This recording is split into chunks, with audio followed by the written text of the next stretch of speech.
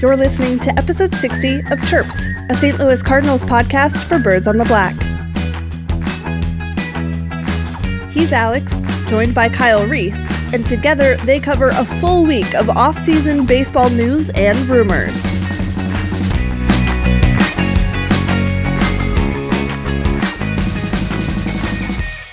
Hey everyone, welcome to episode 60 of the Chirps podcast from Birds on the Black. I am Alex Crisafulli.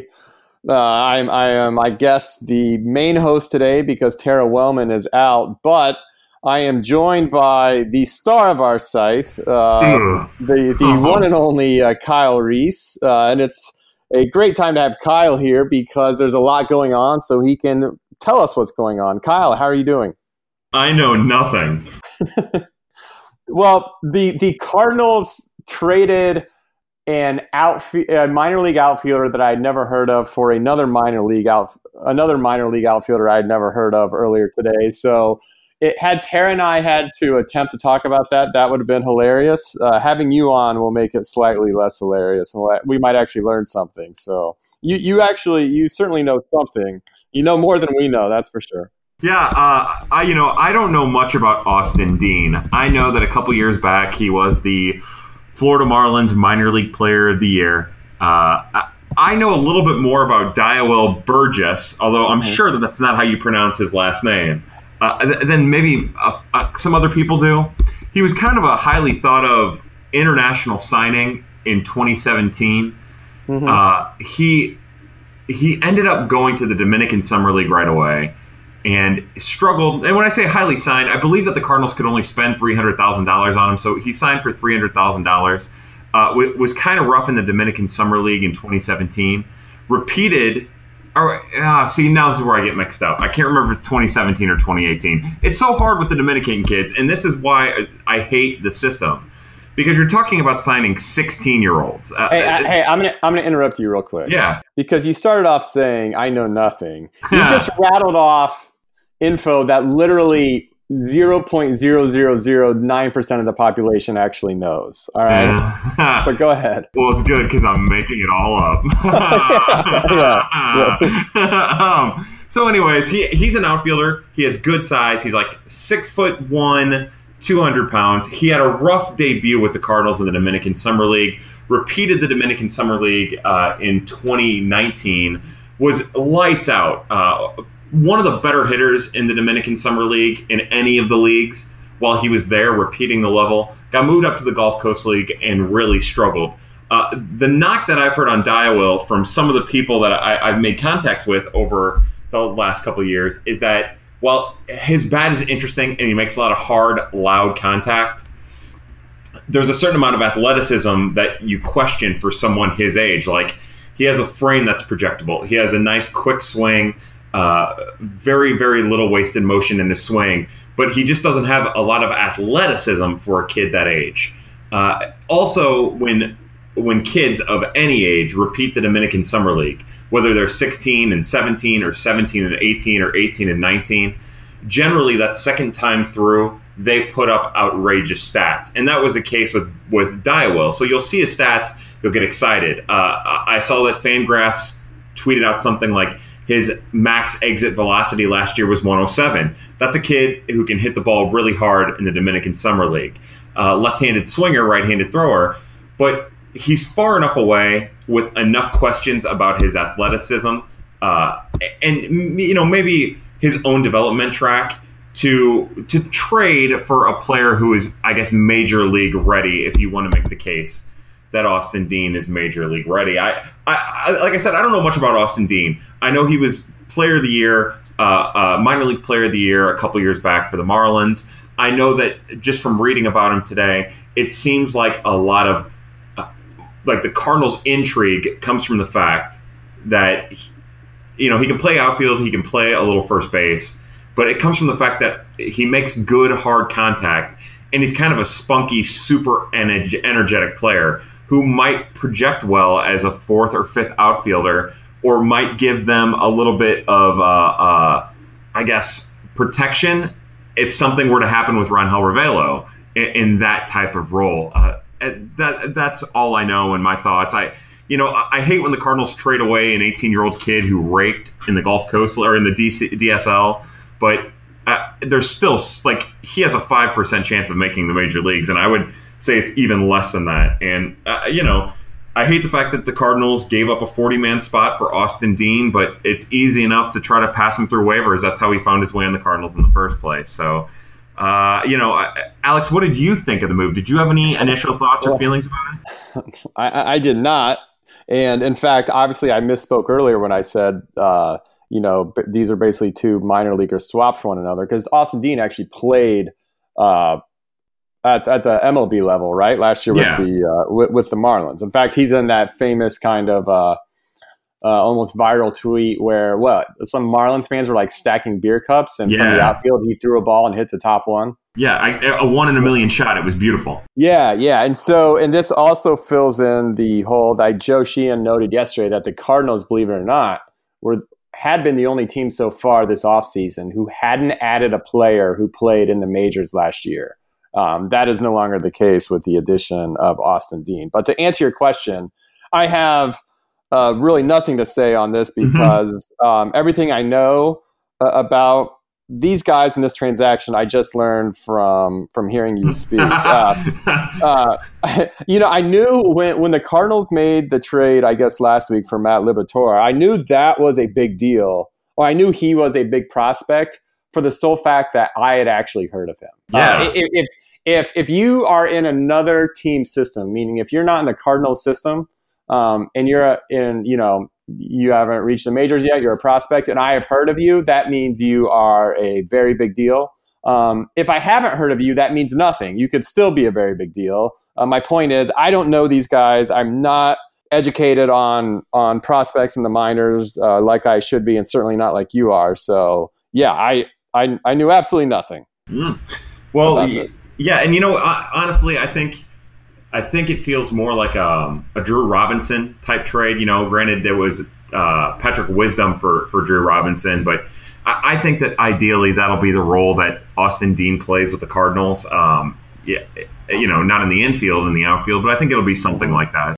All right. So that is not the trade, or that's not the transaction that most Cardinal fans were waiting in anticipation to hear about today. We've been thinking about Nolan Arenado. There was a report on Sunday that basically said that the two teams had talked. And I think what Morosi said today, that they had exchanged names. So just, again, furthering the idea that the Cardinals and Rockies have, at the very least, engaged each other in the idea of a trade for Nolan Arenado. Thoughts? I mean, it's such a complicated deal. It's a deal that is, on the one hand, very intriguing. Like, I would actually love to see him in the lineup, but also, on another hand, it could be very risky. It's also kind of scary. If something like this were to go down, depending on how much we give up, and assuming that we would have to take on this whole contract. But I guess, one, do you see a deal like this actually happening? And two, what would the deal look like to you if you even feel comfortable speculating on that? I'll maintain that I still don't see a deal happening. Since the news broke last week that there was a chance of this happening, I just try to look at it as practically as possible. And there are so many moving parts to make it happen, between, not only Arenado's no trade, which shouldn't be an issue coming to St. Louis, I wouldn't think. But, some of the speculated names, Matt Carpenter has to waive his no trade clause. And then you have the issue of Nolan Arenado's opt-out. And then what are you paying for exactly? Are you paying for the 2 years? Or are you paying for the entire contract? On top of that, what prospects are going to make this work? And are you willing to part with those prospects to make it work?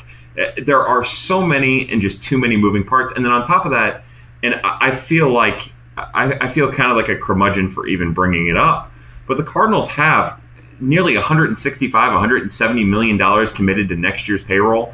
And then, depending on how arbitration years go, and stuff like that, there's a chance it could have already 150, anywhere from 130 to 160 million dollars committed to next year as well. And I believe the Cardinals could spend $300 million on salary and still turn a profit. But I think the Cardinals have, just based on what I've seen over past years, I believe that the Cardinals, Mr. DeWitt, has set somewhat of a hard cap on what he feels comfortable with them spending. And I'm sure it increases probably 3% every year or something like that. But I felt like last year they were pretty close to that number, and they were like right at 170 last year. So pardon me. All of this is to say all I see are obstacles. And it's not like Giancarlo Stanton or Arenado, or like the Rockies had to move Arenado. It wasn't new ownership. It wasn't a new front office. They weren't trying to get out from underneath the contract. And they didn't just get scorned by their star player that they had just tried to trade to two other teams. Completely different situation there. So the Rockies have a little bit more power and quite a bit more leverage in this situation. And I don't feel comfortable speculating. I will say that I would love for it to happen. All I see are the obstacles. The other thing I'll say is people seem to think that Matthew Liberatore would end up getting traded in this deal. And I don't think there's any possible way that happens. I believe that the Cardinals acquired him because they view him as unique and they view him as special. I think what we're caught up in is his name and that he's new. And what we're missing is the fact that his presence in the Cardinals organization allows them to trade another pitcher that they might not otherwise have, whether that be Zach Thompson or Johan Oviedo or Angel Rondon, or another pitcher that I'm not even bringing up, not like Ponce de Leon or Austin Gomber, but like even Genesis Cabrera, where maybe in the past, before they acquired Matthew Liberatore, they wouldn't have felt comfortable trading him. But make no mistake, they just acquired their best pitching prospect in potentially years.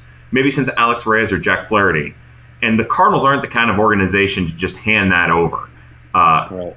I think that's more of if it's going to be a precursor to another move, it's not going to be a move involving Mr. Liberatore. Well, one interesting thing I saw today, I believe Derek Gould noted that one of the hang-ups, or I guess impediment to a deal getting done so far, is that the Cardinals were negotiating with the Rockies as if they were getting 2 years of a player because of the opt-out, and the Rockies were negotiating with the Cardinals as if they were giving up, what is it, 7 years? Yes. How many years? Yeah, and so it's like, well, that seems like a problem. Yeah. Or maybe I don't have that right, because that sounds so ridiculous that they wouldn't be able to at least come to some meeting of the minds on that beforehand. But it was something like that. Like the opt-outs do seem to at least be causing a bit of a problem. And I don't remember, I do recall from off seasons a couple years ago, I want to say the Jason Hayward off season, when he signed the contract with the Cubs that had two opt-outs, like Manfred spoke up and said, like, or at least privately said, I know it was reported that Manfred was not wild about all the opt-outs that were being handed out in contracts. And I don't quite remember the reasoning at the time, but I wonder if this has something to do with it, just that it muddies the water anytime you try to do a transaction. Although I don't quite remember what his reasoning was. Maybe you do. I don't know. No, I don't. I will say I looked it up because I feel like I've been doing it wrong, and it is 6 more years of Nolan Arenado. 6 more years. Okay. Yeah, 2 years in the opt-out, and then an additional 4 on top of that. I was curious, and I've been meaning to look, and I forgot. I mean, that's something that you really have to somehow quash beforehand, right? Or otherwise you're just never going to get a deal done, unless the Cardinals feel confident taking that risk that, no, we're going to, he'll be here for more than 2 years. Mm-hmm. Yeah, and it gets back to the point where the Rockies really do have a lot of leverage in this, because they don't necessarily have to clear payroll. They'd like to, and they definitely want to build for the future, but there isn't an urgency on their side to move him. So they can dig their heels in and say, you know what, if you're going to acquire Nolan Arenado, you have to give us 6 years worth of talent, not 2 years. And now with a good segue here, now with Josh Donaldson signing with the Minnesota Twins tonight, and a potential Chris Bryant trade maybe on the horizon as his grievance against the Cubs looks like it might come to an end this week. Maybe the smart thing for the Rockies to do is to wait, let the third base pack thin out, and see what they can get from there. Alex, it's been a busy 24 hours. What were your quick impressions about Josh Donaldson signing with the Minnesota Twins? I think the first thing that popped in my head is that, well, shoot, this is going to make it tougher to get a player like Arenado because now the Braves are probably going to be a player for him. But I don't know if that's based on any reality or not. My second thought is, and one of the reasons why I was hung up a little bit on the idea of Josh Donaldson is the fact that he's 34 years old. And, I believe the contract, and correct me if I'm wrong, it's 4 years for $92 million with the Twins. I think I saw it's the biggest contract for a guy older than the age 30, past his age 33 season, with an exception of the deal that Kevin Brown signed with the Yankees. I assume it was the Yankees way back when. And if you look at the projections, Donaldson is still supposed to have a pretty good 2020 season. There's no reason to doubt him right now. But at the same time, we know what typically happens to guys when they hit 35, 36. It doesn't mean they're going to be bad players, but it usually means they're not going to be the same player they were when they were 30. So I would have been a little hesitant had the Cardinals made that deal. I would have been nervous about it. And I know it's silly to worry about what's this going to look like in 2023 when what's the planet going to look? We might. Yeah. What am I going to look like in 2023? I mean, I have bigger things to worry about than Josh Donaldson's contract. But yeah, those were kind of my first thoughts. What about you? Yeah, my first thought is I'm really glad that this is the off season we've had.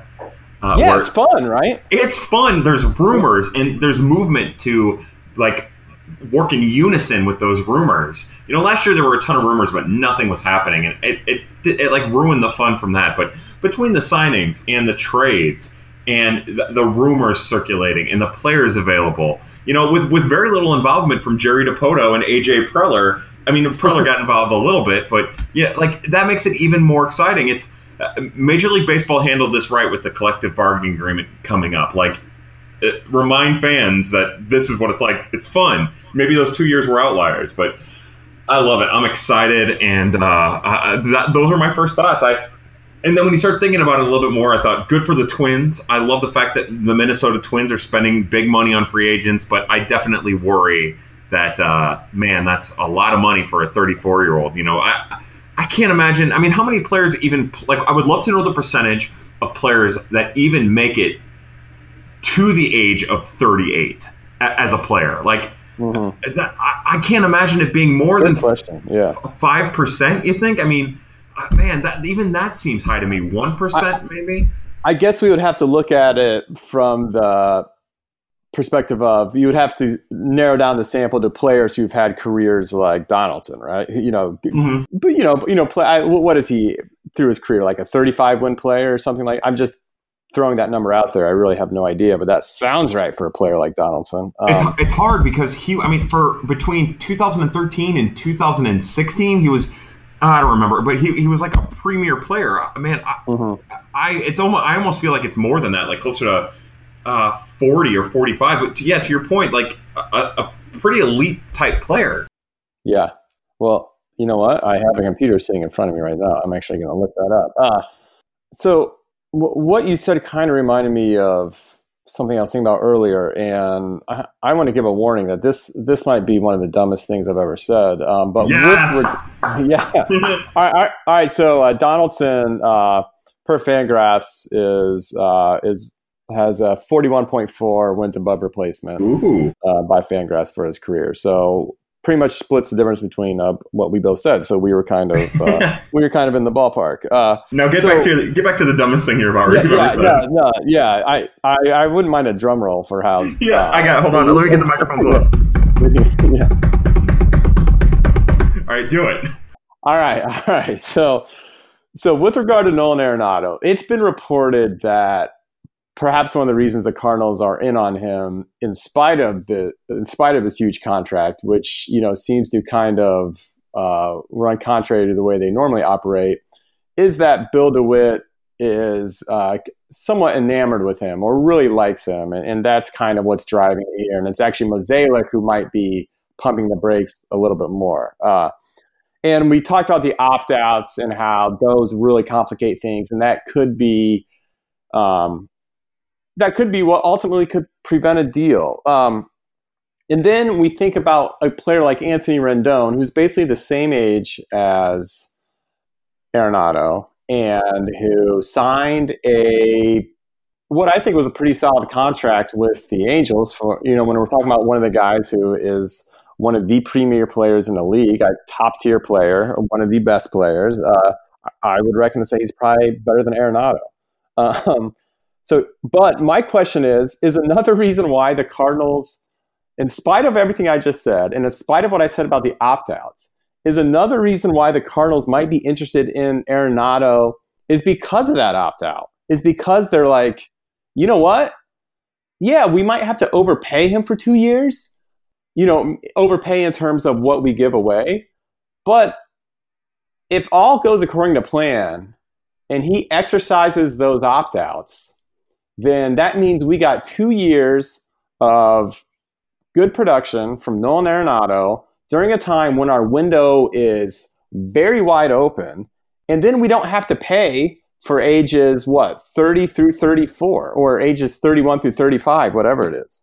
Man, the only thing I'll say, and I feel like that's how I would think if I was in the front office. I've always kind of felt that I would offer every starting pitcher on the free agent market, if I was going after a starting pitcher, the opt-out. Oh yeah, you can have a 1 year opt-out, you can have a 2 year opt-out, any type of opt-out you want, and then try to get him out of the contract as soon as possible. My only thought is, I've heard Mr. Mozeliak say on a couple different occasions that they don't necessarily, and of course, he uses more eloquent words than I'll ever be able to, but he kind of implies that they don't necessarily feel the same way about the opt-out, in kind of they appreciate cost certainty. And I think they, in their minds, they'd rather run the cost certainty and, maybe deal with some potentially bad years than gamble. This isn't an organization that gambles or is interested in gambling. And I think that they view that as a gamble one way or the other, whether it be you get through 2 years and, man, now we got to give them $40 million instead of, declining 34 that depreciates to 27 or whatever it is, or man, now we've got to pivot and try to find his replacement because he wasn't good enough, which I would view as a bit of a blessing, but they might not necessarily view it that way. So I love where your head is there. I don't necessarily know if that's in line with the Cardinals' philosophy, even though it probably makes more sense.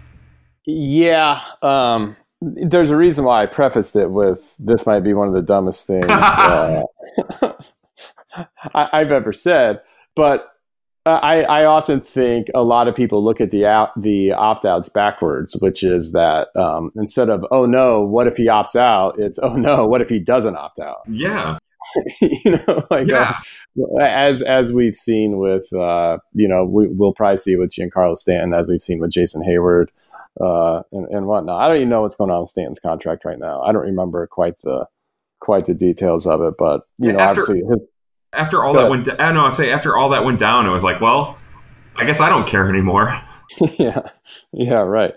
I don't know. Do you think the Braves are going to be a player for Arenado, or is that very, we've obviously seen them be very cheap, thrifty as well. So I love that. I think that they've probably already been players. I think that they've probably been playing this. I don't think that they were solely focused on bringing Josh Donaldson back. Yeah, they've got a really good farm system too, and they've got some really good pitching. If I'm hedging my bets, I'm saying that they've probably been on the periphery of this the entire time, and maybe this gets them to be just a little bit more aggressive. But I don't think they're going to be I don't think it changes their philosophy. Exactly, but they're coming from a position of strength too, because they have Camargo and Riley, as third base options too. So, like, whatever type of leverage that I think the Rockies might have, it gets downplayed a little bit because at least to start the year, the Braves have options, and Charlie Culberson too, who can play third, I believe. They have options too. So I do know one thing that I've heard Derek Gould say. I listened to the last Best Prospects in Baseball. It's the only one I've ever listened to. I'm ashamed to admit, and everyone should listen to it because it's great. But I get the impression that just from hearing Mr. Gould talk that the Rockies are, because they feel like they can come from a position of strength, that it doesn't seem like a trade involving Arenado is going to happen before spring training. If something like that's going to happen, as maybe the chips fall where they may in other organizations, and you get a little closer to the deadline, and they can actually leverage some of other teams' desperation to get players that they want or to get a richer haul. Yeah. Alex, what kind of percentage chance do you put on them? Like, how do you feel about their chances of getting Arenado? Like, what kind of percentage chance would you put on it? So a part of me wants to say it's a very small percentage. For some of the reasons you said, mainly that, the Rockies don't have to part ways with him. Like, there's no rule that says they, it's unlike, as you said, unlike Stanton, they don't have to trade him before the season starts. On the other hand, when it comes to the Cardinals, to me, and maybe my memory is just a little, I don't know, maybe my memory isn't as good as it should be on this, but it usually feels like with the Cardinals, when they get to this point that, they've been talking to this guy or they've been feeling things out when it comes to a trade, that they usually get the trade done somehow. Am I wrong? Like, I guess I'm thinking about Goldschmidt, although, that kind of happened. I feel like that happened all pretty quickly. It's that one didn't draw out over like a week or however long. Until Arenado, but until this week, it felt a lot like Goldschmidt to me.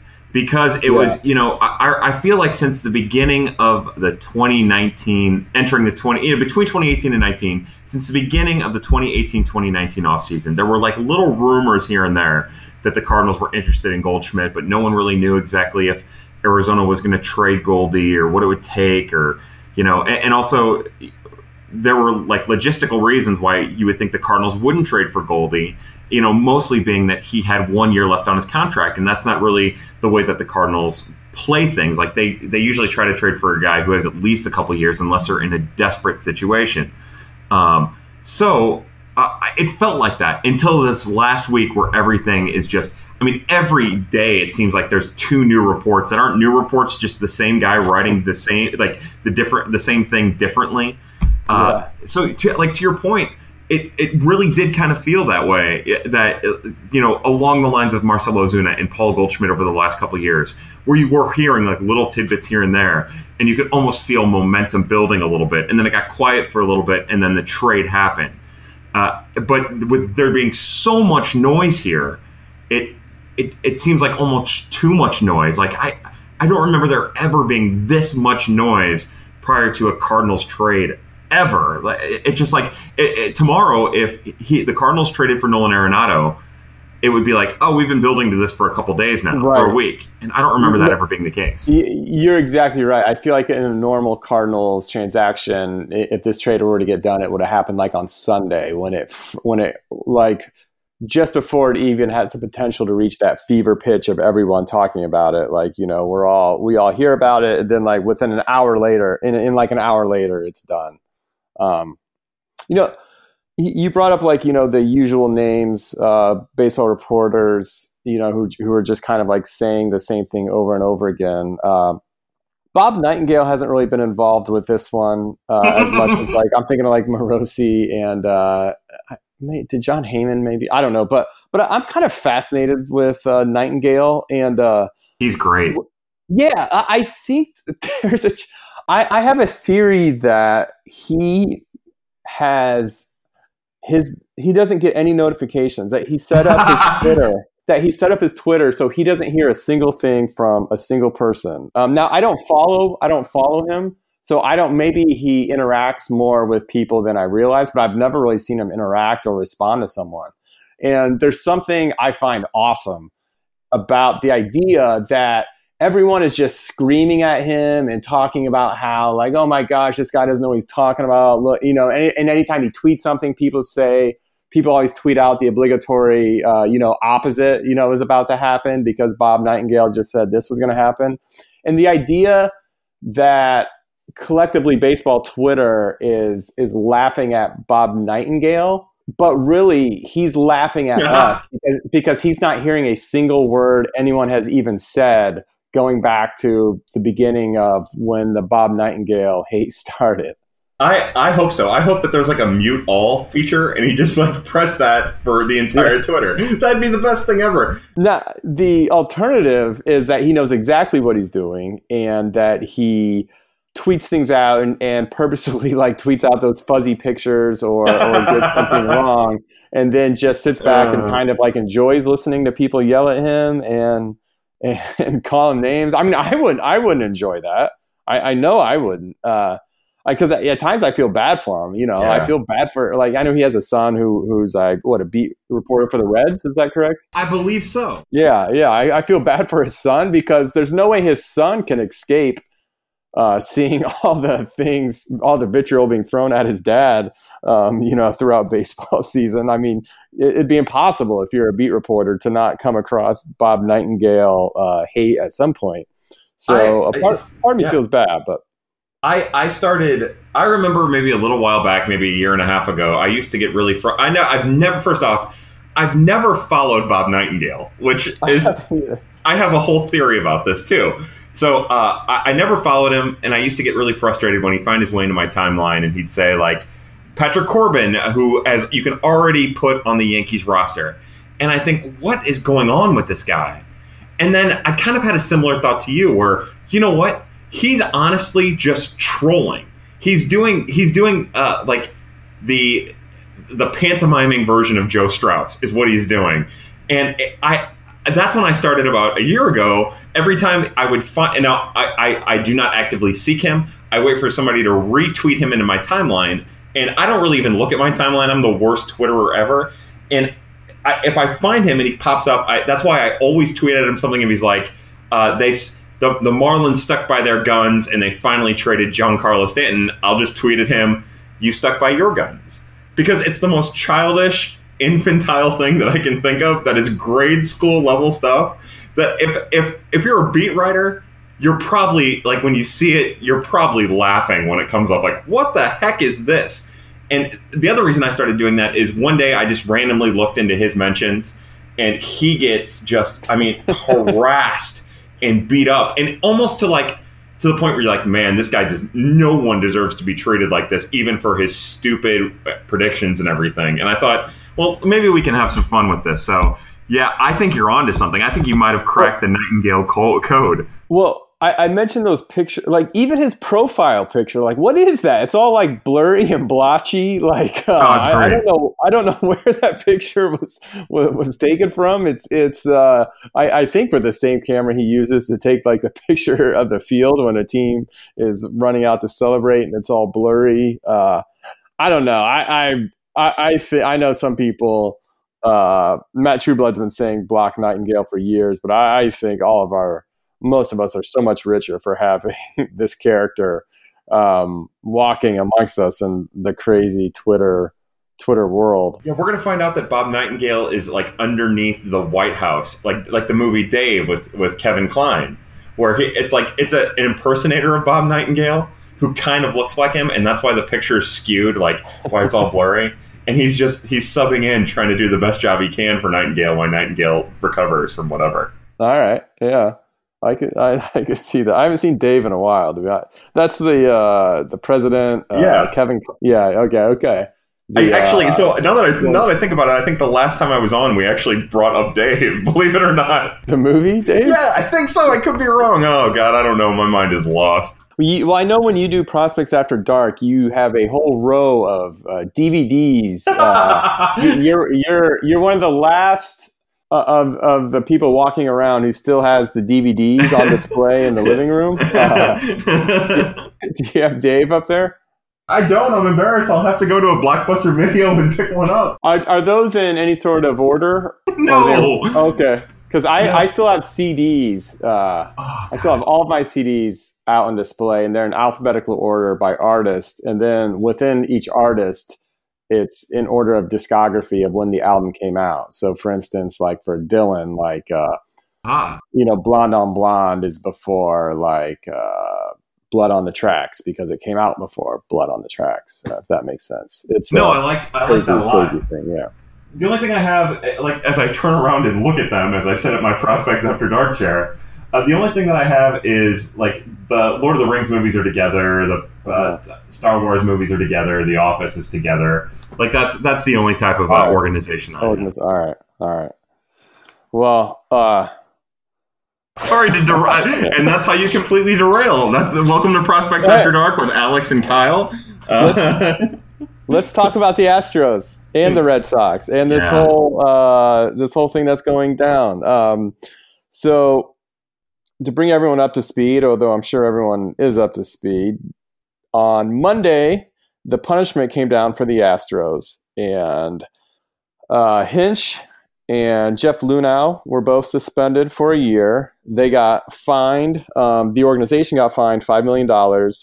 And they lost their first and second round draft picks in the year 2020 and the year 2021.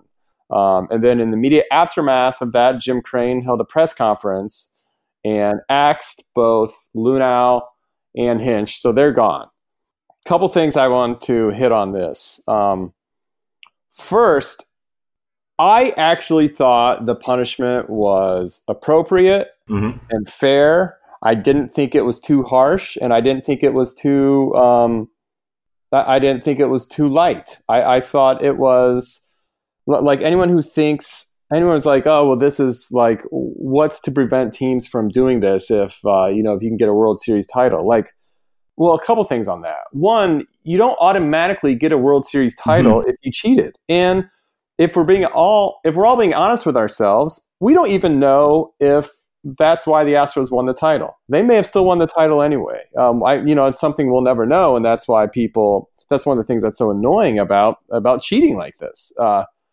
Second, there is not a single manager working today or potential manager who looks at the idea of being suspended for an entire year as not a big deal.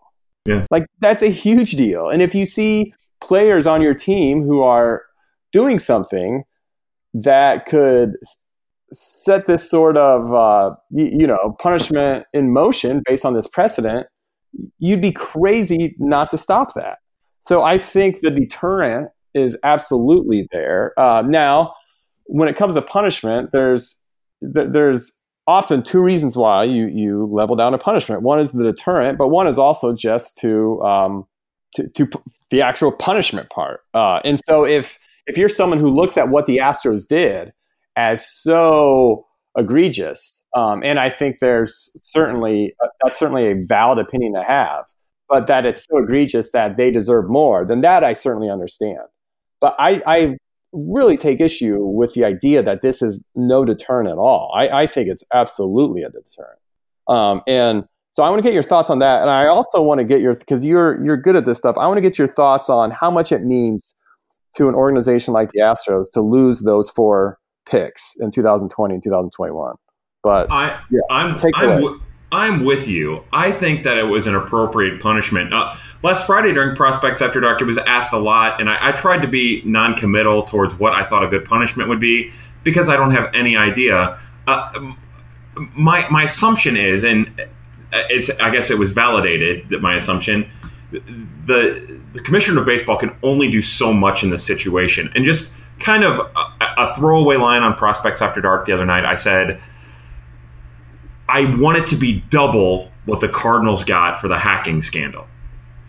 And it ended up being exactly double what the Cardinals got in the hacking scandal. Instead of getting fined $2.5 million and losing 2 draft picks, the Astros got fined $5 million and lost 4 draft picks. Now, the draft picks are actually it's a harder fine for the Astros than the Cardinals because it was the Cardinals' first 2 draft picks. So when they sign Dexter Fowler, they forfeit their first round draft pick, and it would be, so they actually benefit. What happens with the Astros is if they were to like lose their second pick or whatever next year by signing a free agent, it would just roll over until 2022.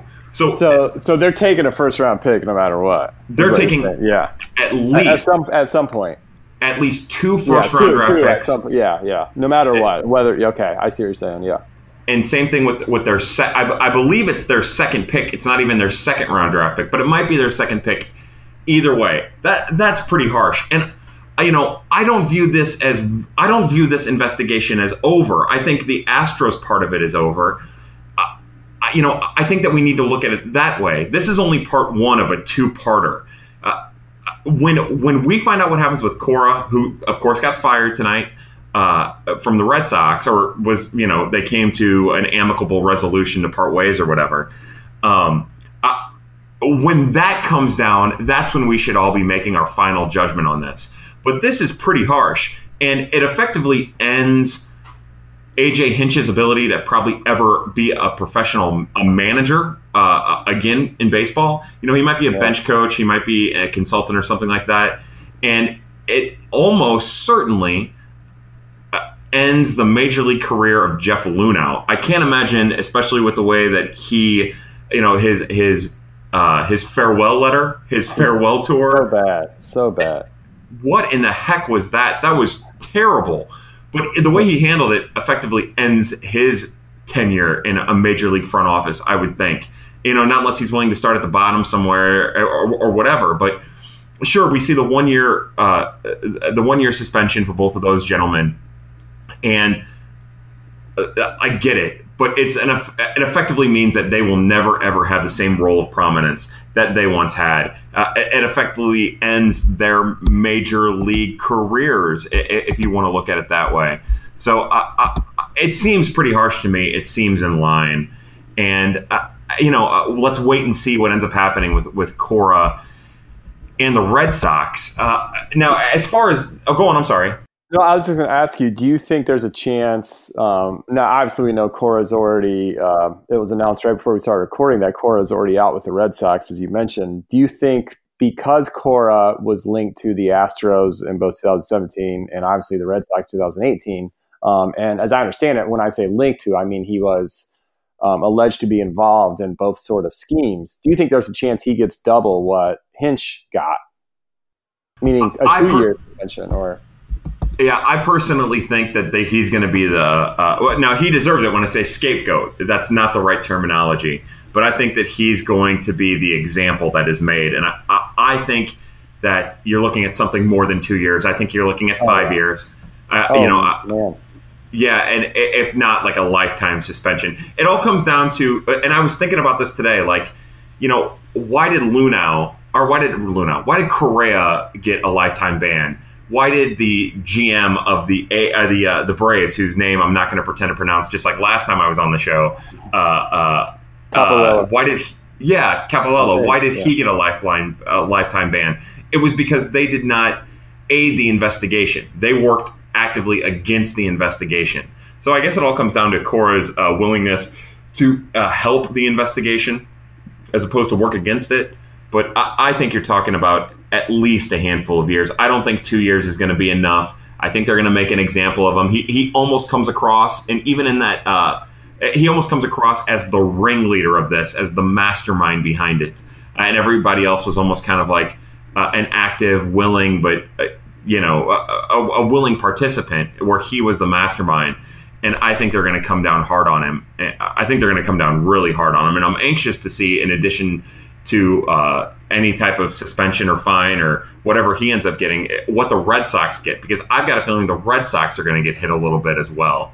We'll just have to wait and see. It's tough with them because they had fired their general manager, who was their general manager at the time, and have since replaced him. So I'm anxious to see how that all goes. The situation with the Red Sox is going to be interesting to follow. And I do expect Cora to get hammered. And when I said 5 years, you seem surprised by that. Are you thinking something more along the lines of 2 years? I just think that sounds I don't know if I'm being a wimp here. I just think Hinch and Cora deserve to be punished, but I don't want them out of baseball forever. And I don't even want. I'd like to see a world where they're even allowed to manage again. Especially, it sounds like Hinch wasn't. Believe me, it's Hinch's job if he finds this to be wrong to stop it, and he didn't do that. But he wasn't the one who was like setting it up. In fact, there was even this weird report that he like broke the television. Did you see this? Or did something to try and like circumvent what they were doing. I don't know. It was very weird sounding.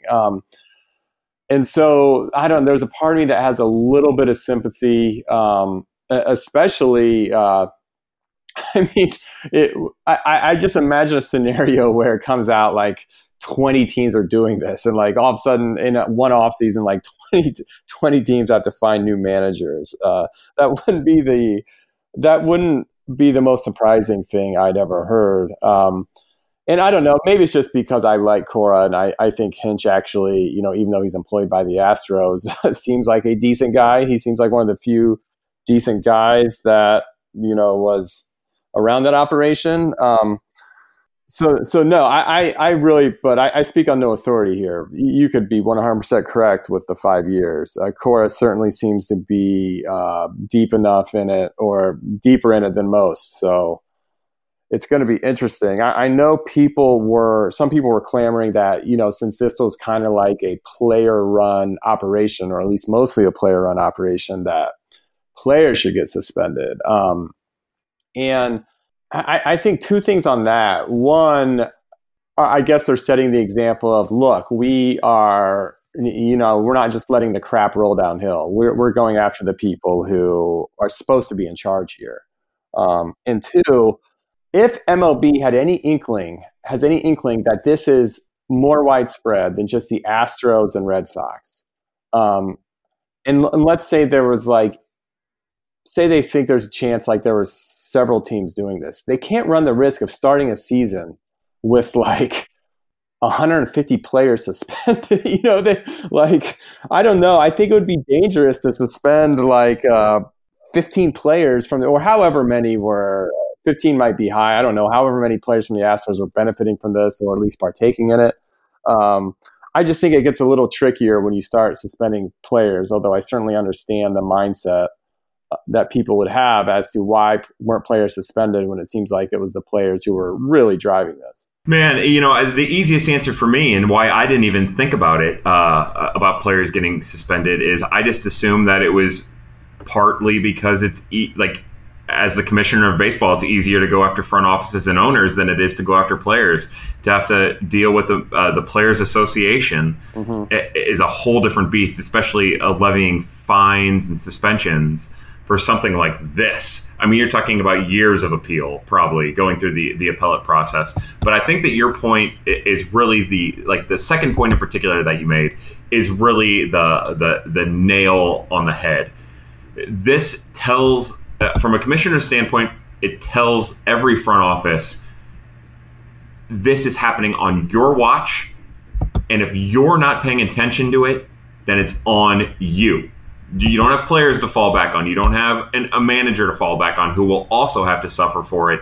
You will. You want to be general manager of one of the few available jobs in Major League Baseball to be a general manager. You want one of those? Well, you got to make sure you're responsible for this.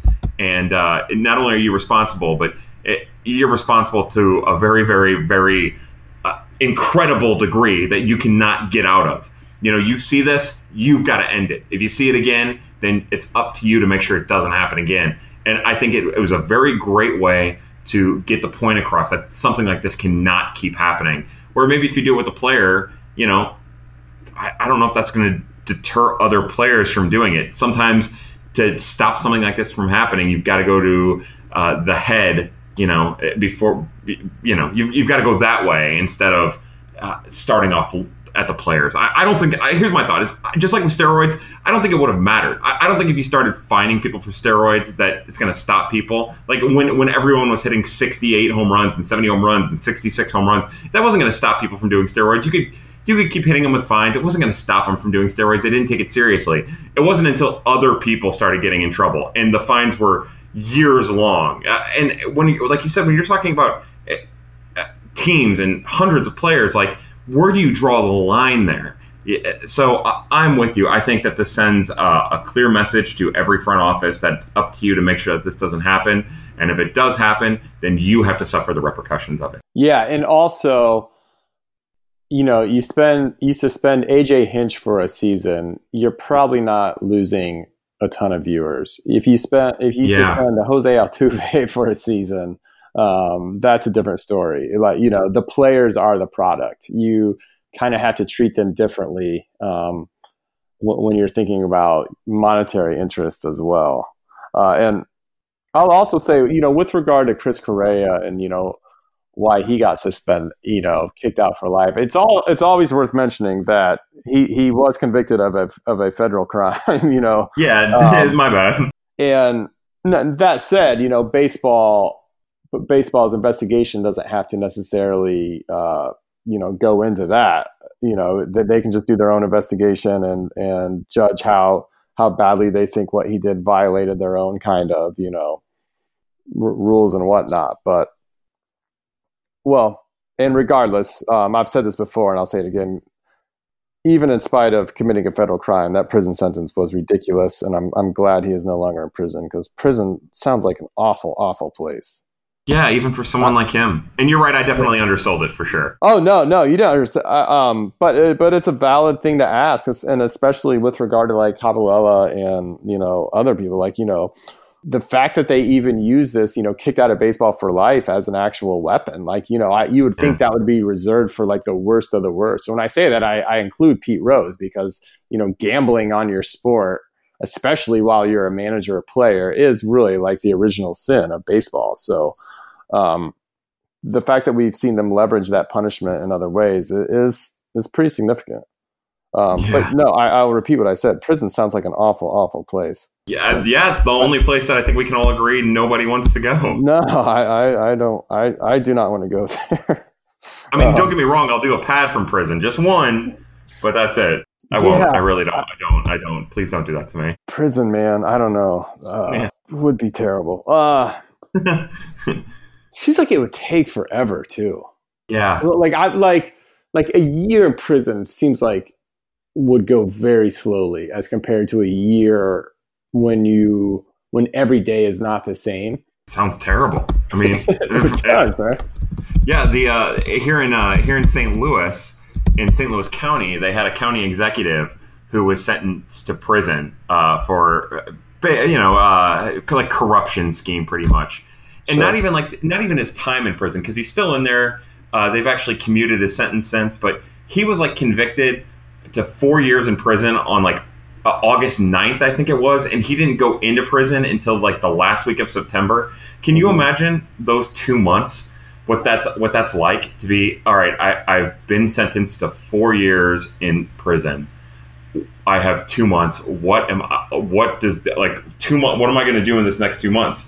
Every day you wake up, you're thinking about, all right, I've got one less day. Like that's torture in that. And that's not even in prison yet. Did he have the option of going immediately? Because if so, like, let's say you had the option of reporting immediately, or you could just take your 2 months to, tie up loose ends or whatever. Yeah. How mad would you be at yourself? Like let's assume you took the 2 months. How mad would you be at yourself during those last 2 months of your prison sentence, knowing I would be out right now if I just started this immediately? Well, so with this gentleman, Steve Stanger in particular, I remember reading about this. But. Yeah. So part of the reason why they gave him a little extra time is they had a baby. He and his wife had a baby. Oh no, that's what a terrible story. Can you even imagine? I cannot. Me either. So yeah, he stayed out of prison a little. They kept him out of prison for a little longer so that he could be there for the birth of his kid, and then be there for like, I don't even know. I'm just going to speculate. It was like a week after the birth of the baby, and then into prison he went. Oh man, Kyle, you just really. ruined my evening with that story. But here, I will say positive. You always got to look at the positive for things like this. He was sentenced to 46 months, and about a month ago, they commuted his sentence to 27 months. Okay. So they almost cut his time in half. So there's at least that. And he's in some amazing, well, I mean, even like the most cush prison you wouldn't want to be in. But he's in Yankton Federal Penitentiary. Yeah. And I'll never forget that because it makes me think of Deadwood. Because they're always talking about Yankton. Mm-hmm. But anyways, he's in Yankton Penitentiary, and it is, if you look it up online, you'll find that it is considered to be like the most resort-like prison in all of America. The Club Med. Okay. Well, and correct me if I'm wrong, but this guy kind of deserved to go to prison, if I remember. If you guys get a little free time, you need to look up some of the fun stuff that Mr. Steve Stanger was doing while being county executive of St. Louis County. All right. Well, we will hope he learned his lesson and won't do that ever again. I feel, is there anything else based on what we've talked about today, Kyle? We talked about Nightingale. We talked about Austin Dean and the other guy. Dywell. We talked about Donaldson, Arenado. Anything else you want to add? No. I feel like we did some really great work today. All right. Well, I'm going to move on to the chirp of the week. And since cheating is kind of the subject matter at hand this week, everyone is talking about cheaters and baseball players who have cheated. I decided I would do some research on Cardinals who have, quote unquote, cheated. And when I say research, that means about 20 minutes before we got on, I just Googled St. Louis Cardinals who allegedly cheated at baseball. And I came across this story, Kyle, written for Bleacher Report on March 1st, 2011. Now, most of us know Bleacher Report now, but what it used to be, because I believe it was sold to like Turner Sports, I want to say like around 2013. And since then, they have slowly made steps to make it a pretty reputable website company or whatever, as far as I understand. But before that, and back when this article was written, it was basically like the Wikipedia of but way less reputable. Like way like, I read Wikipedia a lot, and I feel pretty comfortable with what I'm reading. That was never quite the case with Bleacher Report back in the day. Anyone could just throw something up there. They were often listicles, and it usually didn't meet the highest journalistic standards. But anyway, this article from March 1st, 2011 is called Alex Rodriguez and the Top 50 Cheaters in Baseball History. And I'm going to I searched and I found a few Cardinals on this list. Kyle, would you believe the 35th biggest cheater in baseball history is Ryan Franklin? That's the craziest thing I've ever heard, and we just talked about prison sentences. I can't. I don't know for what. Like, I don't understand. Well, I'll tell you what he did. In 2005, and I corroborated this with other sources because that's necessary when working off a Bleacher Report article from 2011. But in 2005, Ryan Franklin was suspended for 10 days for steroids.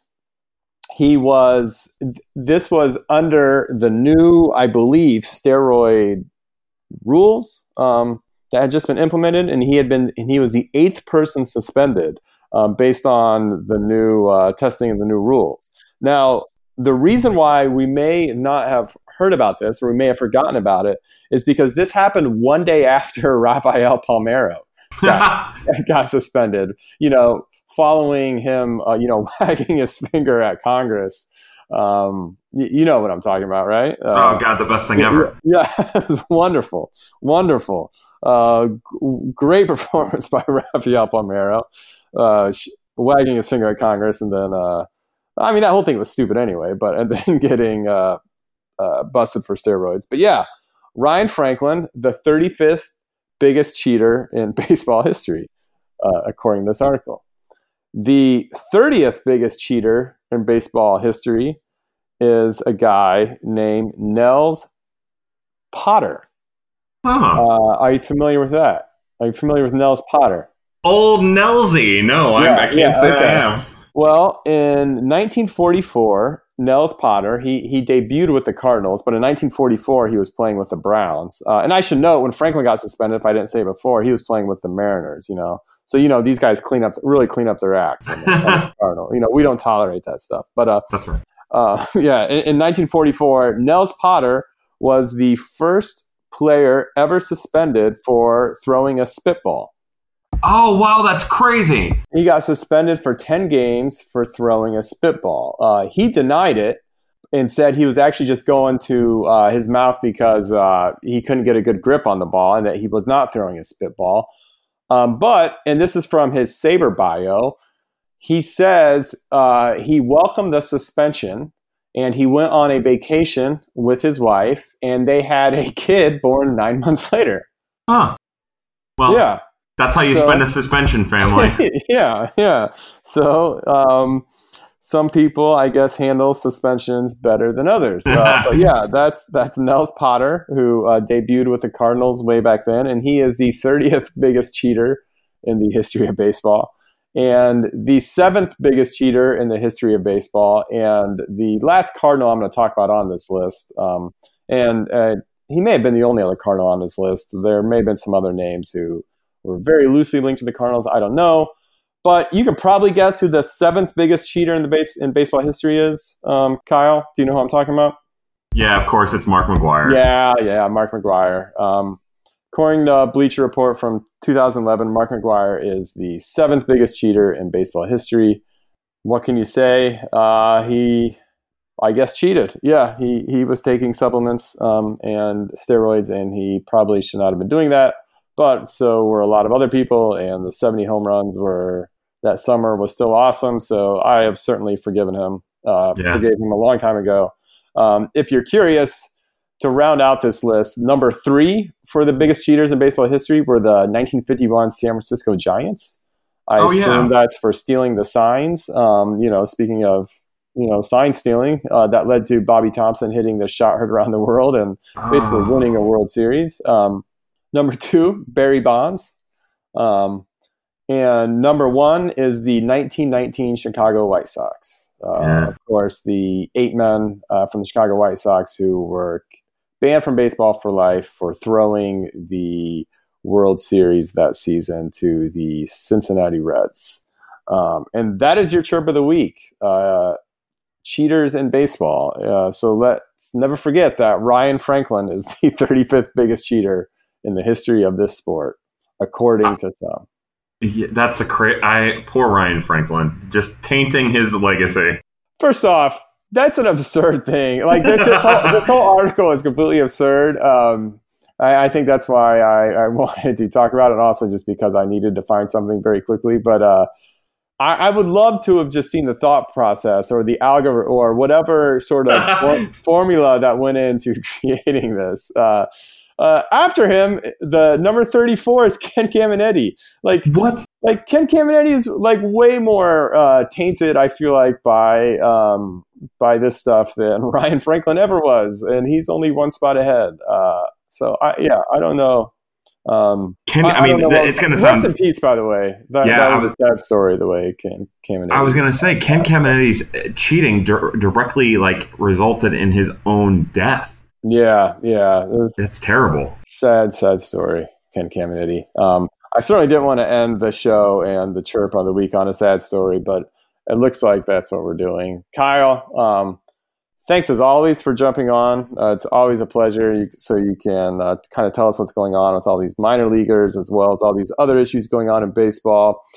Speaking of which, is there anything in the farm system or anything you have coming up that Cardinal fans need to know about, or should we just wait for the next Prospects After Dark? Well, I'm sure we'll do a Prospects After Dark in the very near future.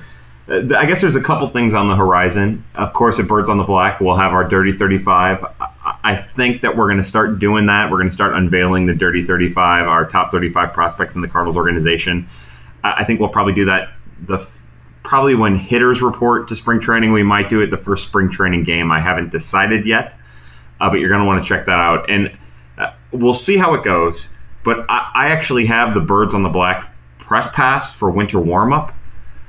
So I would love to be able to. I would love to be able to go to winter warm-up and provide amazing coverage for Birds on the Black this coming weekend, January, I believe, 18th, 19th, and 20th. But I'm not 100% sure if my job is going to, my full-time job is going to allow for it to happen. But I can promise you, to the audience, not only the Chirps audience, but the Birds on the Black and the Prospects After Dark audience, that I'll be putting on my serious pants for that particular event. And hopefully, if I'm allowed to go, if work allows for me to go, I'll be able to provide some amazing content one way or the other over at Birds on the Black. So you're going to want to check that out. All right, we are all dying to see Kyle in his serious pants. You can follow Kyle on Twitter at Kyle Reese. I am Alex Crisafulli. You can follow me on Twitter at AlexCard79. I'm gonna go edit Ryan Franklin's Wikipedia page to add that he is the biggest cheater, or the 35th biggest cheater in baseball history. And that does it for us. Tara should be back next week. Thank you all for listening, and take care.